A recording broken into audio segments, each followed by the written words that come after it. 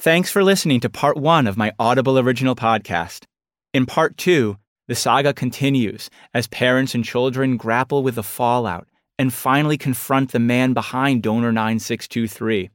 With startling discoveries and new secrets revealed, I take a closer look at the complicated dynamics of families born of the biggest hoax in reproductive history. Don't miss this gripping next chapter. An all-new Part 2 is available now, only from Audible. Visit audible.com/donor.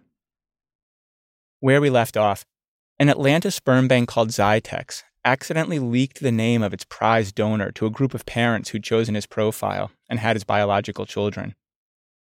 That disclosure set off a cascade of frantic discoveries about this man, none of which had been shared with these families.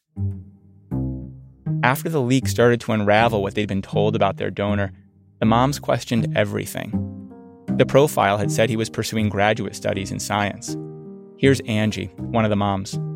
So then we're like, okay, all of these educational qualifications, does he have any of it?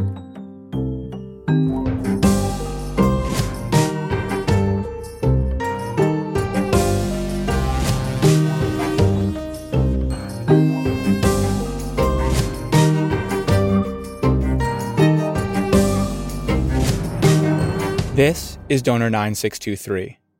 I'm Dov Fox. One of the moms actually called around to some universities, found one that he was at, and they were able to say, oh, no, he hasn't been here since, 1996. He was here for a year, full scholarship, but he didn't make it through. Was any of it true? One thread of their investigation had to do with some childhood photos of the donor. Maybe that wasn't even him.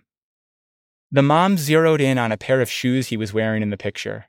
I actually at one point contacted the shoe museum here in Toronto so that I could find out if shoes like this had been created yet, because there's like a different color bottom on there and some sort of design. So you're really being detectives here. Yeah, they're moms. Once you become a mom, you're introduced into this protective bear club kind of mentality, right? The revelations kept coming. You said something about the criminal history. How'd you find that out? One of the moms was able to get a background check done and pulled up two of the moms found that he had been arrested for break and enter, $5,000 worth of music equipment stolen. This was 2005, when he was 29 and had already been donating for 5 years. Court documents say he rented a van and broke into a house to steal a bunch of high-end guitars and amplifiers. He got 10 years for felony burglary, 8 months in jail, the rest on probation. Soon after he got out, he was back at Zytex. I mentioned before, the government doesn't oversee most aspects of sperm banks. When things go well, parents are overjoyed, and no one complains. But cases like this expose how fast and loose the whole enterprise really is. For one, nobody makes sperm banks report how many children are born from an individual donor. And there's no cap on the number of kids from any one person. Most sperm banks don't even keep track. Here's what's clear. 9623 was a prolific donor. He donated for more than 13 years. But it's hard to know exactly how many kids came from donor 9623, because sperm banks aren't required to keep official records or report them to any central database. At a minimum, he has 36 biological children, born to 25 different families, scattered across at least 6 states, 3 countries, 2 continents. But there are almost certainly more. These numbers come from an email that a Zytex rep sent to Angie on June 9th, 2014. The email read, quote, "Hello, Angie. Donor 9623 currently has 26 family units with 36 offspring, 17 girls and 19 boys. Unfortunately, I cannot share any information on the ages of the children." But where did Zytex get that number from? It could have come from parents or fertility practices after a child was born. But no one has to follow up with the sperm bank. 7 of the 12 families I spoke to said they never let Zytex know they had a kid from donor 9623. Not only that, they said the sperm bank didn't even ask. One of those parents is Wendy Norman. She never reported the birth of her son Alex back to Zytex, so that 36 doesn't include him. Then there are the kids who weren't born until after Angie got that email in 2014. I heard from one 9623 mom in England who was pregnant when the news broke. So this number, 36, doesn't reflect her son either. After X amount of kids, it's like, yeah, I don't even want to know anymore how many there are. I was thinking 1 or 2, but that many, it's like, yeah. This is Linda, another one of the 9623 moms. It surprised you. From all over the place, all over the States, some in Europe, like everywhere. I was just totally overwhelmed. I just couldn't wrap my head around it. I had a hard time sleeping at night. We still don't know what the number is. It's not just Zytex. Most U.S. sperm banks have no enforced limits or reliable reporting about how many children come from individual donors. They will say on their websites, we try to limit the number of families from any given donor to 25 children or 35 children. But then we know that those numbers can get much, much, much larger. That's Renee Almelin. She's a Yale sociologist who writes about assisted reproduction with a focus on sperm banks. So a man will provide a sample in this little plastic cup, and then sperm banks will take that sample and split it in as many as 3 or 4 or even 7 or 8 vials. Suddenly you get huge stockpiles of sperm from any individual. And that's how we are now hearing that sometimes that ends up with donors who have, 50 or 75 or even 150 children. And that's just for a man who provides the minimum number of samples, once a week, for a year. Donor 9623 was at it, sometimes twice a week, for well over a decade. If you look at it from a business perspective, it's a simple matter of supply and demand. Zytex had a product people wanted. It makes a whole lot more sense for sperm banks to sell the sperm they have to anyone who wants to buy it, even if the number of children gets very, very, very high. There's not a whole lot of incentive for them to actually cap those sperm donors to a certain number of families. They make more money if they don't do that. I knew that's how it works, but it was still shocking to hear Almelin say it. There's nothing stopping a sperm bank from selling as many of a donor's samples as it can. I had an interview with a CEO of a large American sperm bank, and he said this explicitly. He said, if I put on my CEO cap, I want a certain number of children per donor. But if I put on my customer service hat and think about those families who look out and see 10 or 50 or 80 other children born from the same donor, what number is comfortable? That many children from a single donor isn't just uncomfortable. It's a medical liability.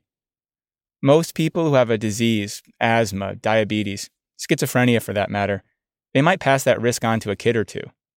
But when a sperm donor produces scores of babies, that's another scale entirely.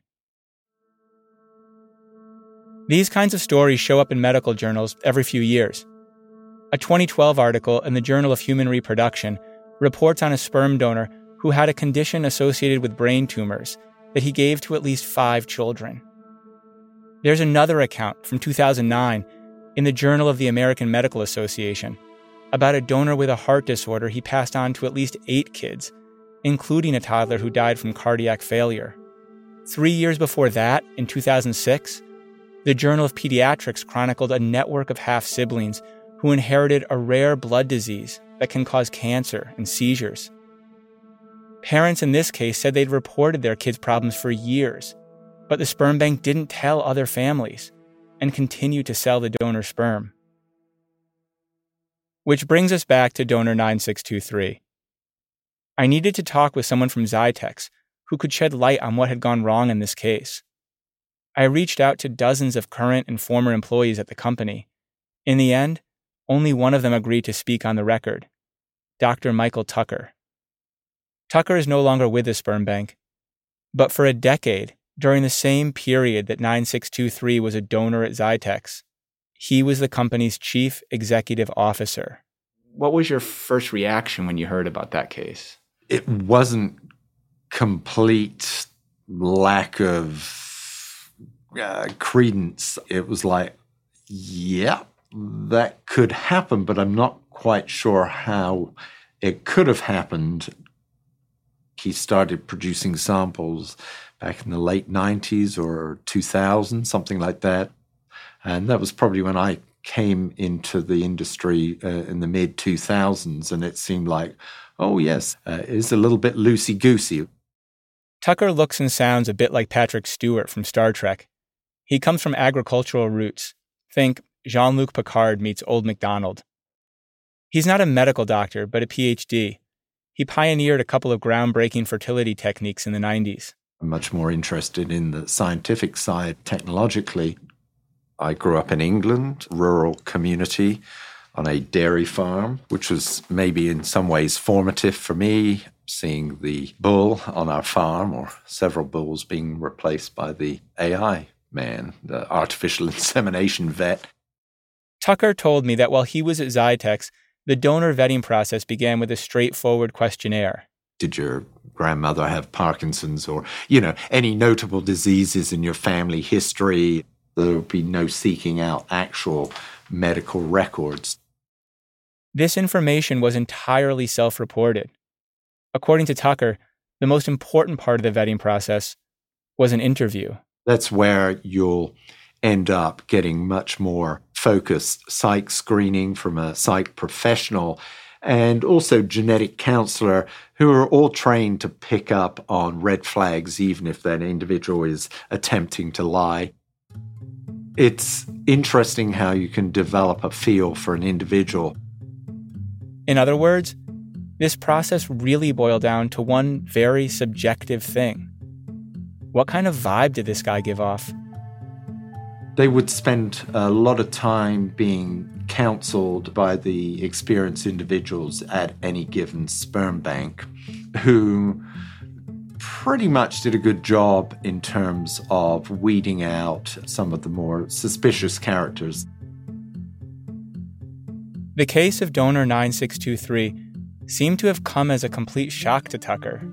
Industry-wide, we were all somewhat knocked sideways by this revelation, if you will. Yeah, it was a profound wake-up call for the industry. Why would the industry be so surprised if there were no criminal background checks and it didn't ask for a school ID and took the medical information on faith? I think he was taken more at face value by his apparent, his personable nature, and, it was a ruse, it was a good con. He managed to sucker that individuals extremely well. This was such a sort of flagrant abuse of the system by this individual. An egregious case of how somebody who I presume suffered from sort of delusions of grandeur on occasion, depending on his mental state, could perhaps carry off a ruse such as this. I think it was just like, whoa, we've got what seems like a really great donor, and, perhaps you just ran through the process without having your antennae up to what was an individual who was clearly not of the best character.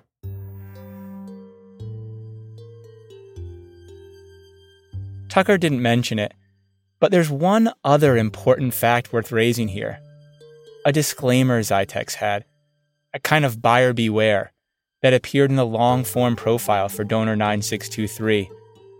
I saw a few other Zytex profiles from around that time with the same disclaimer. Angie pulled it up for me. Yeah, I wonder if...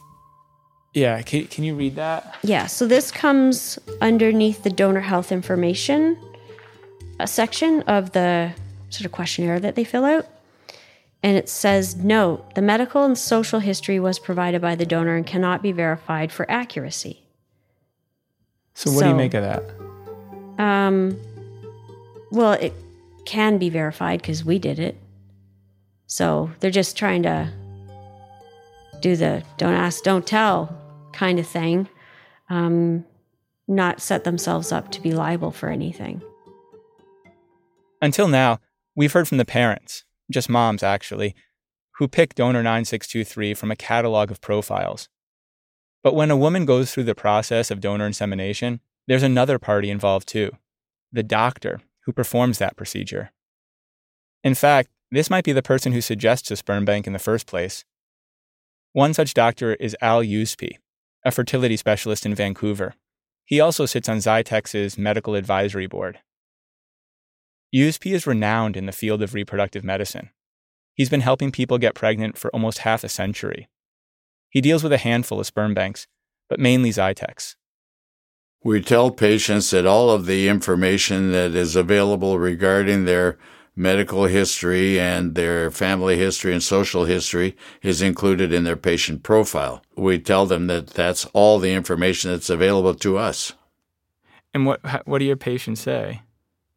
I think the majority of patients, if not all of the patients that I can think of, say, I'm happy with what's here. I grant you they're all assuming that everything that could be known is there. Do you feel confident that patients are made really clear that this information just might not be true, so that they really understand that? Personally, I never say to the patient, this information is not be true. I tell the patients that this is the information that's available on the donor. So it may be that no one says this to them and that the patients don't. Yeah, it's very possible. It's very possible. And that the patients assume that it is true because it's represented like that. That's correct.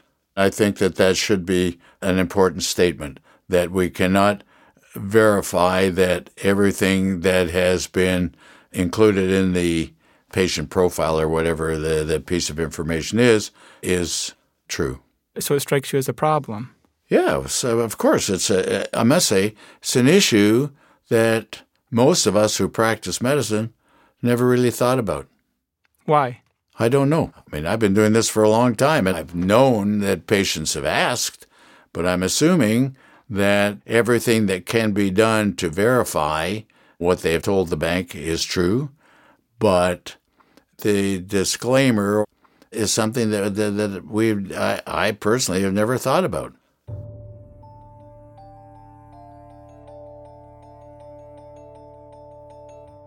As for the moms I spoke to, most of them didn't remember having seen the disclaimer either. Would it have made a difference if the profile that you saw had included that note? Absolutely. If they said we can't really, what was the term we can't? Medical and social history was provided by the donor and cannot be verified for accuracy. Yeah, just that, knowing that cannot be verified would sound alarms for me. 9623 would not have been, I would not have chosen him. But I was told time and time again, that was the guy. This disclaimer is nothing at all like what you read in the company's much more visible marketing materials. According to the Zytex website at the time, quote, "We generate volumes of medical, psychological, genetic, and social information about the donors. The process of qualifying is intense and arduous." In the words of Zytex's former CEO, only about 1% of initial candidates make it through that process. In all of its promotional language, Zytex signaled a rigorous screening procedure that yielded men of the highest caliber. In big, bold letters, the Zytex homepage declares, "Sleep well, knowing you've chosen well." What I realized listening to Tucker is all this talk about top-shelf donors has nothing to do with genius IQs and fancy degrees from elite schools. That's the part they sell customers on. But the real vetting process is just a matter of biology. how many motile normally shaped sperm did you have? And did it come from a fecund individual? Could you actually make babies with this? When Dr. Tucker talks about this stuff, he sits up in his chair, gets more animated. We kind of grew out of, all of us in the early days, pretty much came out of the animal husbandry, reproductive large animals practice. And so that was the main focus of our success. I wondered if scientists like Tucker were so focused on sperm that they'd given short shrift to where it comes from. People, and their mixed bag of motives, behaviors, and temperaments. When the truth finally came out about donor 9623, Angie, Wendy, and the other moms, they wanted to know, how many other families are out there who still don't know? Because if your child's at increased risk for schizophrenia, this information is crucial. Parents need to know what to look for, because otherwise these signs, like withdrawing from friends or hearing things, can be hard to distinguish from the usual growing pains or a lively imagination. So the key is knowing they may be a symptom of something more serious. If you don't catch those early and get help right away, schizophrenia is much harder to treat. The prognosis, way worse.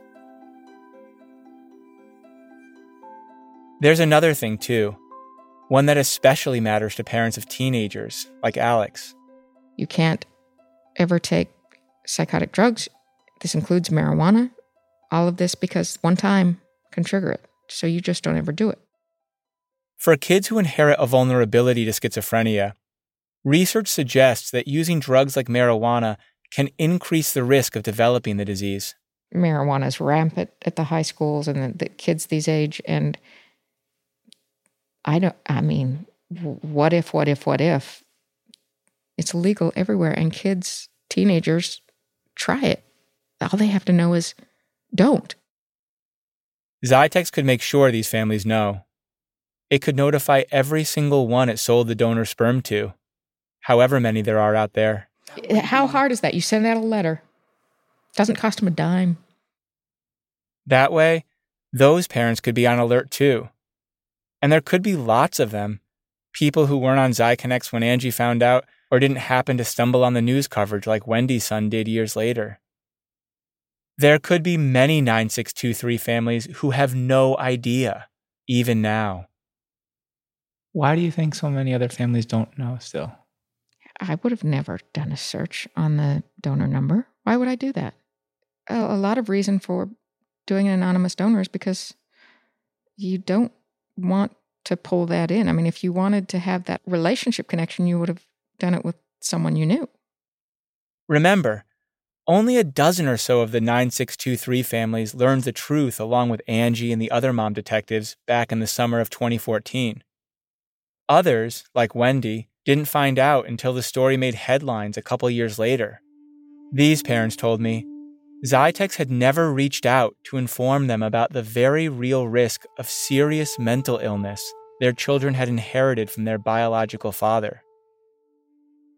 One family, who didn't want to be named, reached out to Zytex in 2016, expressing concern about reports that donor 9623 had been diagnosed with schizophrenia.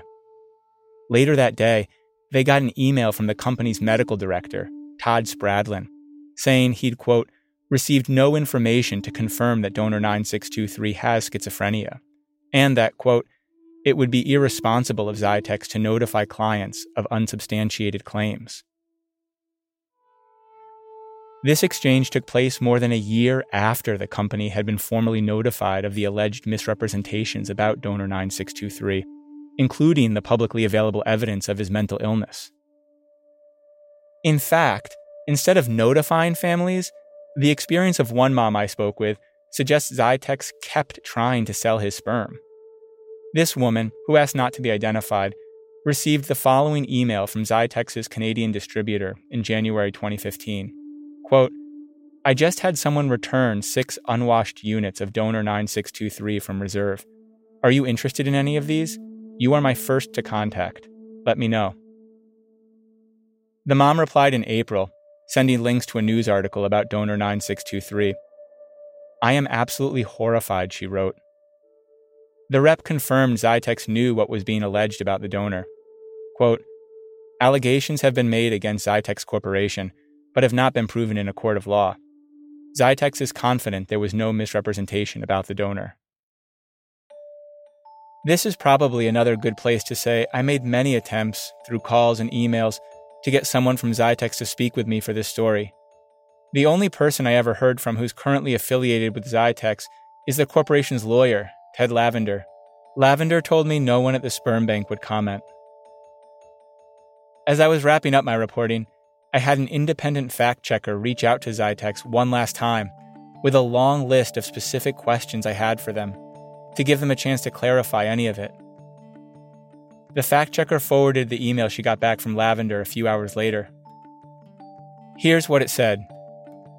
As I explained to Dove Fox previously, neither Zytex nor I are interested in participating. This includes the fact-checking portion of the project. Please make no further contact with Zytex or its employees in this regard. If I had sat down with someone from Zytex, here's one of the first questions I would have asked. After the sperm bank was presented with good evidence that donor 9623 carried risks of serious illness, why didn't they tell all the families right away? I suspect one reason they might not have is to avoid potential liability. Telling those families could invite lawsuits or make it seem like the company was admitting they did something wrong. But I'm guessing Zytex would say it's about something else. Privacy. Sperm banks work hard to keep donors and families apart. This separation is supposed to protect both sides from unwanted contact or intrusion by the other. But that distance, it has another effect too. It insulates the sperm bank's practices from scrutiny and creates a climate where deception seems almost inevitable. That's next on Donor 9623.